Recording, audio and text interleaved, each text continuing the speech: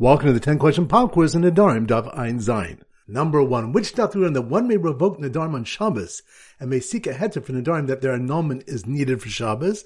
That's on Daf Ein Zayin. Good. Number 2.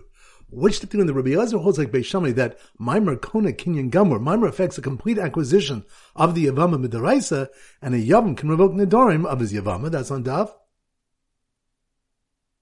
Ein Daled. Good. Number 3.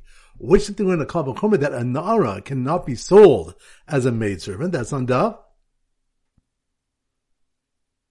Ein Vav. Good. Number 4. Which did we discuss whether a husband can revoke the Nedarim of two wives simultaneously? That's on Daf Ein Gimel. Good. Number 5. Which daf that one should not revoke on Shabbos with the same language of Hafara that he uses during the week? That's on Daf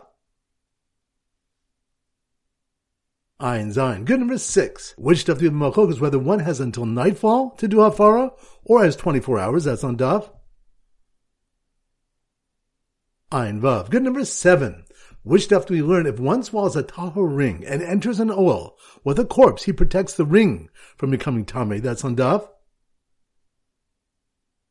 Ein Hey. Good. Number 8. Which daf do we learn annulment of Nedarim is distinct from court proceedings in 3 ways? The 3 men may stand, they may be his relatives, and it may be done at night. That's on Daf Ein Zayin. Good. Number 9. Which daf do we is in a case when one says to his wife before traveling, on the Nedarim that you vow, from when I leave here until I return from such and such a place, shall be revoked? That's on Daf Ein Hey. Good. And number 10. Which did they learn a Kal V'chomer that plants already planted should certainly remain tahor even if Tuma touches them? That's on Daf Ein Vav. Excellent. That concludes today's pop quiz. This is Rabbi Avram Goldham Zich wishing you a great day and great learning.